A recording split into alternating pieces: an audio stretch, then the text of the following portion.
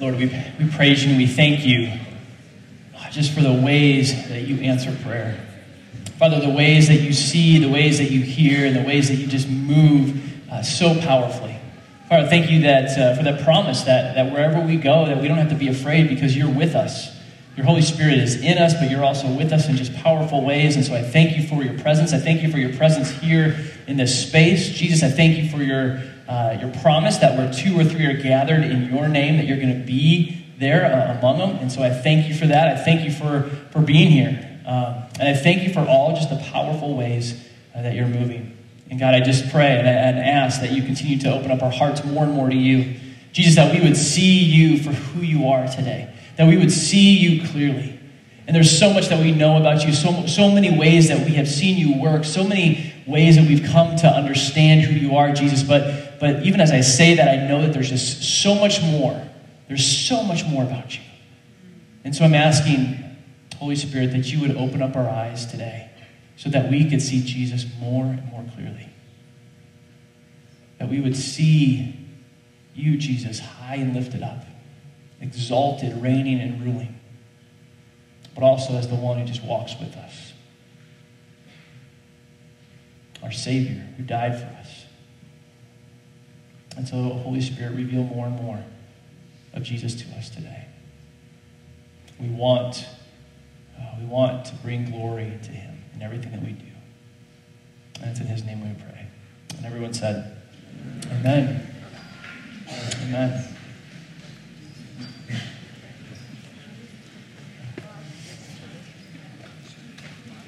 I just so delight every time I see just people gathered around one another praying and just putting hands on people and praying for them.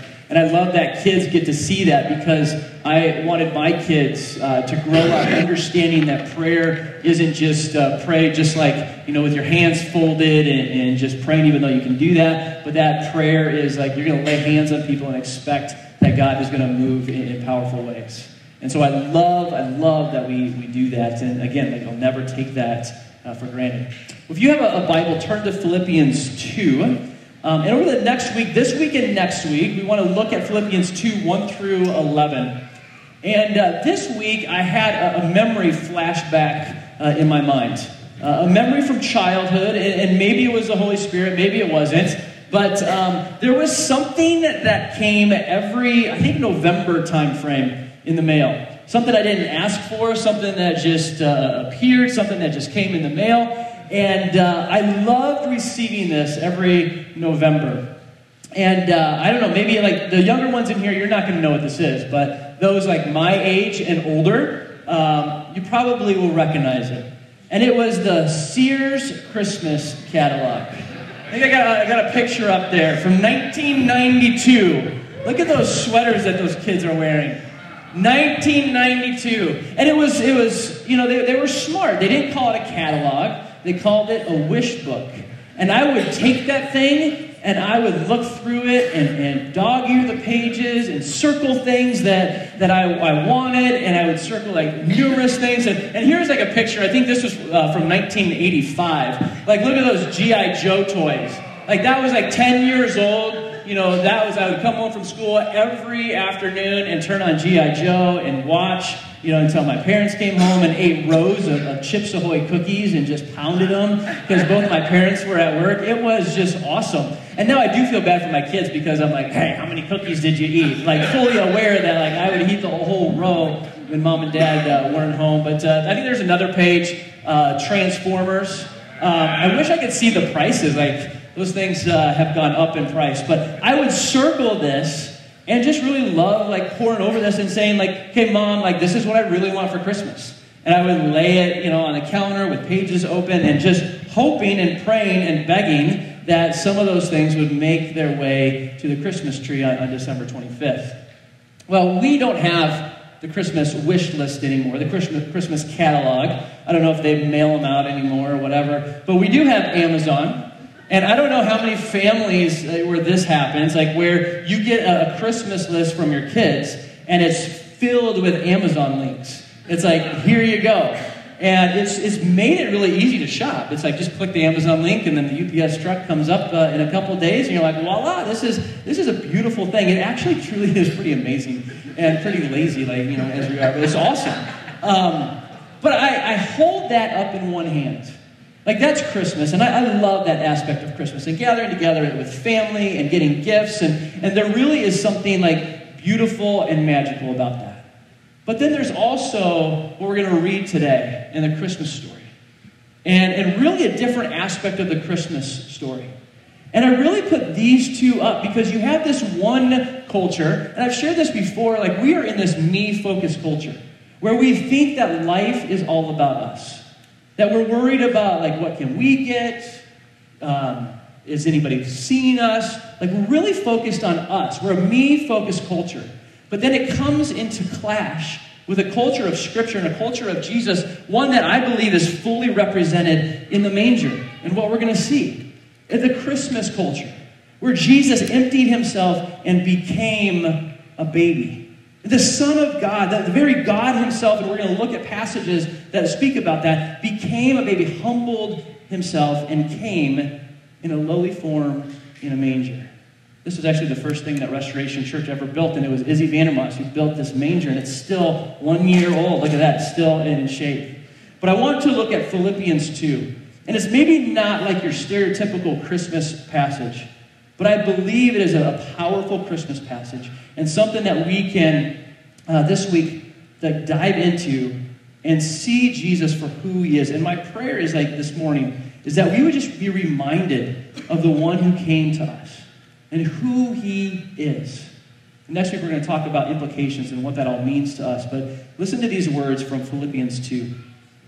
Paul is writing to a community, and he says this: if there's any encouragement in Christ, if you have any comfort from love, any participation in the Spirit, any affection and sympathy, complete my joy by being of the same mind, having the same love, being in full accord and one mind.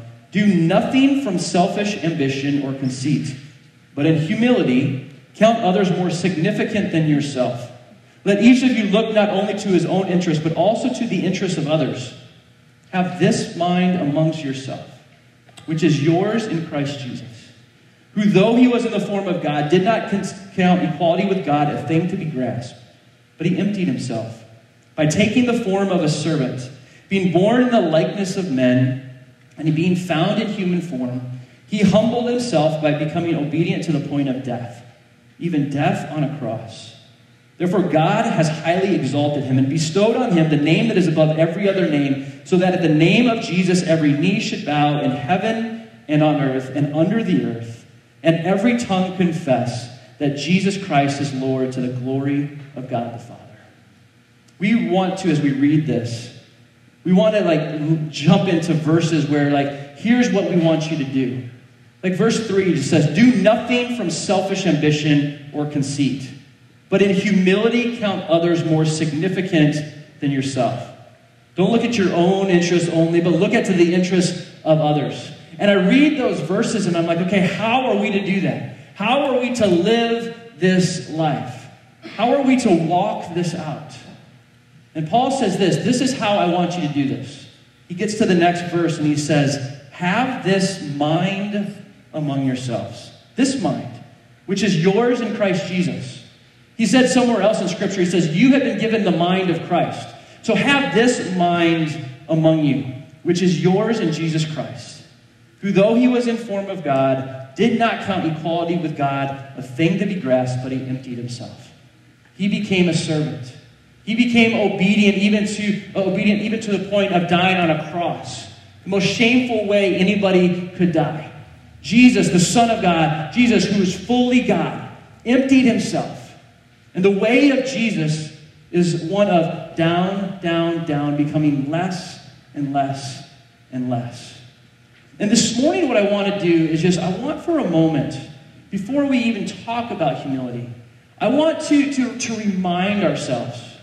I want us just to think for a moment. And we've heard this before, but really with our imagination, just imagine and remember all that Jesus gave up in coming to earth as a baby.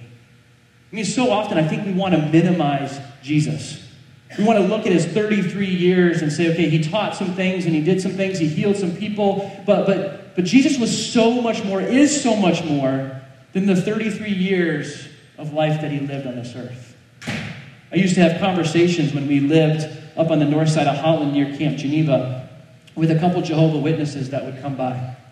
And I would see them walking down the bike path, and they would wear their ties, and I'm like, that's interesting attire in the middle of summer, that you're wearing a tie and a suit, walking down by the beach. And they would come, and they would knock on my door, and they would try to convince me of what they would believe.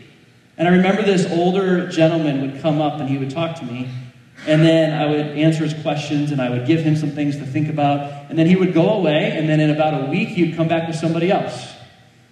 And we would have another conversation, and I would answer his questions, and I would give them something to think about, and he would go away, and he would come back with somebody else. And I'm like, you're bringing different people. Like, who are these people? And I guess like it was his boss, and another boss, and another boss, and he's bringing people to answer the questions. But this went on for a long time, and Cece would always give me a hard time. She's like, why are you giving these people like the time of day? Why are you talking to them? I'm like, it's kind of fun. It's fun having this interaction with them. And she's like, you got a weird, twisted sense of fun. But I enjoyed doing it until I got to this one point. I'm like, you haven't asked me any question about my family, about my life. Like, you have no interest in me. All you want to do is change my opinions on things, my beliefs on things, so that you get the credit. But in that conversation, I learned that Jehovah's Witnesses, they believe very differently about Jesus than we do. They have minimized Jesus. They have made him just a son of God, not God, firstborn, begotten of the Father, but not God. They erase the divinity of Jesus in saying that he is not God. And actually, though, as I thought about the way that they believe, I thought about people in the church, people that I've known, how we in our lives minimize who Jesus is. I remember having a conversation with somebody in the church, and they're like, Jesus wasn't there at creation. He didn't create. I'm like, what? You don't understand like the bigness of Jesus? And I remember also times, and I haven't seen this lately, but that people would wear T-shirts that would say, Jesus is my homeboy. And I'm like, I get what you're saying by wearing those T-shirts that Jesus is your homeboy. You're talking about him being a friend, and he is our friend, but he is so much more than that. And this morning, I want to draw back from the manger. I want to draw back and just read verses that we know, and just get that picture again of who Jesus is. Frankly, I believe like all aspects of the Trinity, the Father and the Spirit have been minimized. That we could go a long way in maximizing who the Father is and his power and his love, and also the role of the Holy Spirit in our lives and his constant activity in our lives. But just in this season, I want us to focus on elevating and maximizing who Jesus is. Because as we approach Christmas, I don't want the story to be familiar. I want it to capture our hearts again and anew, that the Son of God, God himself, would come to us, would move towards us, like we read in Philippians 2, that he would empty himself of all glory and come and be born in a manger. In John 20, there's an interesting verse where John writes, and he's talking about Jesus interacting with people and them not having faith and them not believing. And then he shares prophecies from Isaiah. And he said, Isaiah wrote this because he saw Jesus. I mean, that blows me away. Isaiah wrote these prophecies because he saw Jesus. And everybody would have known about the encounter that Isaiah had with Jesus if we look at it through John 20 or John 12. Isaiah had this encounter. Isaiah 6, 1 through 5. This is a picture of Jesus. Isaiah writes, in the year that King Uzziah died, I saw the Lord sitting upon the throne, high and lifted up. And the train of the robe filled the temple. Above him stood the seraphim. Each had 6 wings. With 2 he covered his face, and with 2 he covered his feet, and with 2 he flew. And one called to another and said, Holy, holy, holy is the Lord of hosts. The whole earth is full of his glory. This is a picture of Jesus before he came to earth, before he was born in a manger. One who is high and lifted up, one who is exalted, one who the seraphim never stopped singing, Holy, holy, holy is the Lord of hosts. Fast forward to John chapter 1. John chapter 1, John writes In the very beginning of his gospel, something very different than the other gospels. He's writing to a culture that was looking for this secret knowledge to possess so that they could be righteous. And John is saying, let me tell you about this one that you're looking for. Let me tell you about this secret knowledge and this secret word, and frankly, his name is Jesus. And so John begins his gospel, and he writes this, and he says this about Jesus. He says, in the beginning was the Word. The Word was with God. The Word was God. He was in the beginning with God. All things were made through him, and without him was nothing, not anything made that has been made. In him was life, and the life was the light of men. The light shines in the darkness, and the darkness has not overcome it. I love that passage. In the beginning was the Word, and the Word was with God, and the Word was God. Everything was made through him. He is life. In him was life, and that life was the light of men. John's speaking about Jesus. Jesus before he came to earth. Jesus before he stepped into the manger. Colossians 1, and we won't read those verses, but Colossians 1 speaks about the same thing. That by Jesus everything was created. And everything was created by him and for him. And he's holding everything in the palm of his hands. But fast forward to Hebrews chapter 1. We read these verses at the beginning of the year, and this is speaking powerfully about Jesus. Long ago, and at many times and in many ways, God spoke to our fathers by the prophets. But in these last days, he has spoken to us by his Son, whom he appointed the heir of all things, through whom also he created the world. He, Jesus, is the radiance of the glory of God, the exact imprint of his nature. And he upholds the universe by the word of his power. And after making purification for sins, he sat down at the right hand of the majesty on high, having become as much superior to angels as the name he has inherited is more excellent than theirs. There we see the transition. There it goes from Jesus being the one who created the world, and after making purification for sins, he is now exalted at the right hand of the Father, and he sat down, showing that the work is finished, that he atoned for all of our sins. And he is right now at the right hand of the Father. And the last verse that I want to read that gives us a picture of Jesus is who he is right now. This is what is happening right now in the heavens. This is Jesus today. It says this in Revelation 5. John got the picture here of the throne. Revelation 5, verse 6. Between the throne and the four living creatures, and among the elders, I saw a lamb standing, as though it had been slain, with 7 horns and with seven eyes, which are the 7 spirits of God sent out into all the earth. And he went and he took the scroll from the right hand of him who was seated on the throne. And when he had taken the scroll, the 4 living creatures and the 24 elders fell down before the Lamb, each holding a harp and golden bowls full of incense, which are the prayers of the saints. And they sang a new song, saying, "Worthy are you to take the scroll and to open its seals, for you were slain, and by your blood you ransomed people for God, and every tribe and language and people and nation, and you have made them a kingdom and a priest to our God, and they shall reign on the earth." And then I looked, and I heard around the throne and the living creatures and the elders the voice of many angels, numbering myriads and myriads and thousands of thousands, saying with a loud voice, "Worthy is the Lamb who was slain, to receive power and wealth and wisdom and might and honor and glory and blessing." And then I heard every creature in heaven and on earth and under the earth and in the sea and all that is in them, saying, "To him who sits on the throne and to the Lamb be blessing and honor and glory and might forever and ever." And I know that's a lot of scripture that I read this morning, but I want us to get this powerful picture that the one who came laying in a manger, the one who came into a cave, the one who came and was born of a virgin, was God himself.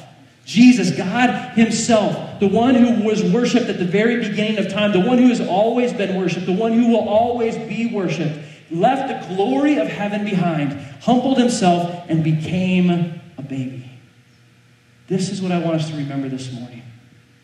This Jesus who we worship, Jesus who came to the earth and humbled himself, walked the dirt of the ground, came into a town that was really insignificant. He left so much behind. He emptied himself of all of this glory. Why? Because he was motivated by love for you and I. And I never want to take this for granted. And so this morning, I just want us to stop and to pause. And I want us to sing and just worship Jesus and use our imagination to picture Jesus for who he is. And I know that we say, hey, stand if you can and worship. But I want you just to be free to worship Jesus however you want to worship him. And maybe you need to kneel. Maybe as we sing this song, Revelation song, maybe you just need to kneel and to throw your hands up and just surrender to him. My prayer this morning is that we would see Jesus, the baby, for who he is. Fully God, fully man. One who is deserving of all of our worship and all of our adoration.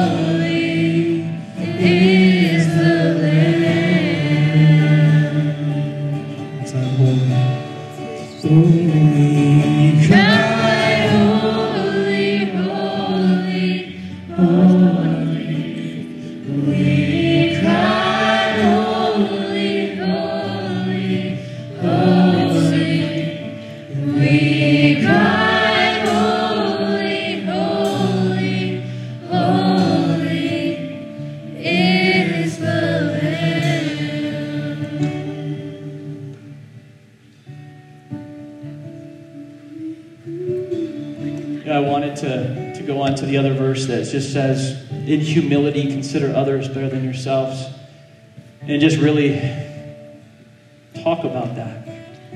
But I just feel like where the Lord has us today is just to be amazed and to be overwhelmed of the fact that you and I are the recipients of the greatest act of love and humility this world has ever seen. That Jesus would leave the glory of heaven behind and would humble himself, becoming a man and going all the way to the cross, even saying to his Father, if there's any other way, then so be it.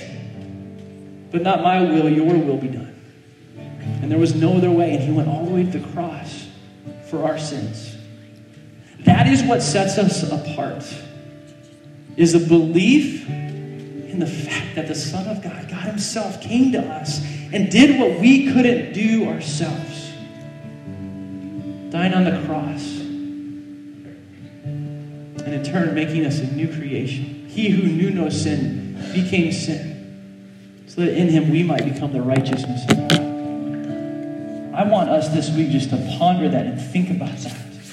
And to allow that to transform our lives and not get too busy to the activity part, but be amazed the beauty of Christmas that Jesus would come to us.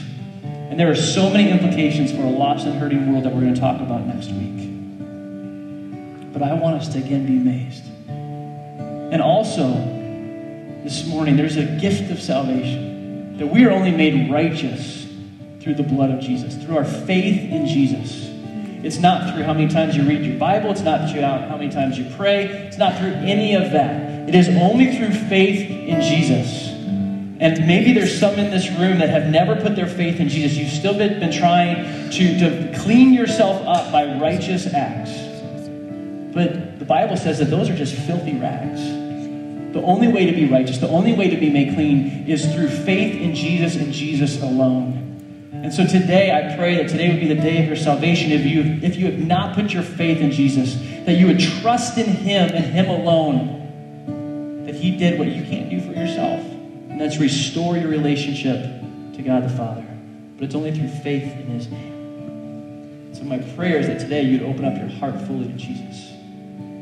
But as we end our time together, I just want to sing one more song and just worshiping Jesus for who he is. And if you would like prayer for anything, People will be up by the walls on the side here. You can go and receive prayer from anyone on our prayer teams. We'd love to pray with you, but let's continue to worship the Lord together.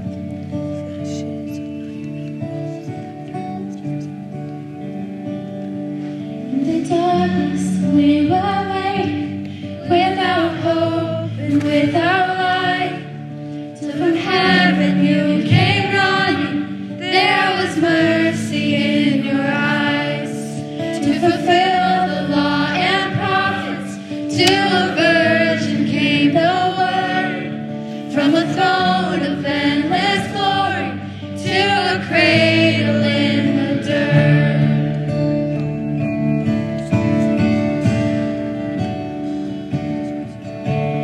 Praise the Father, praise the Son,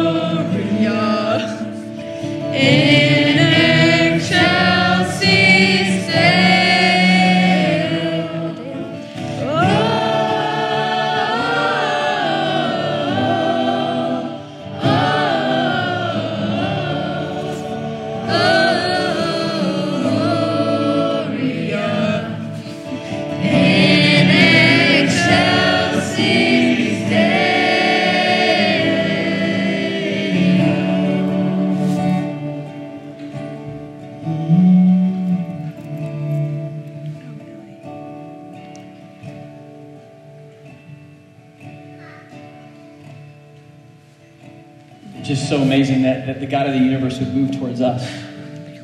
But it also demands that we move towards others, that we go and be the hands and feet of Jesus. And I love, frankly, the visible example that we just saw of this taking place. I'm just going to share. Jimena has been wrestling for a couple weeks, knowing that she should go pray for Ryan.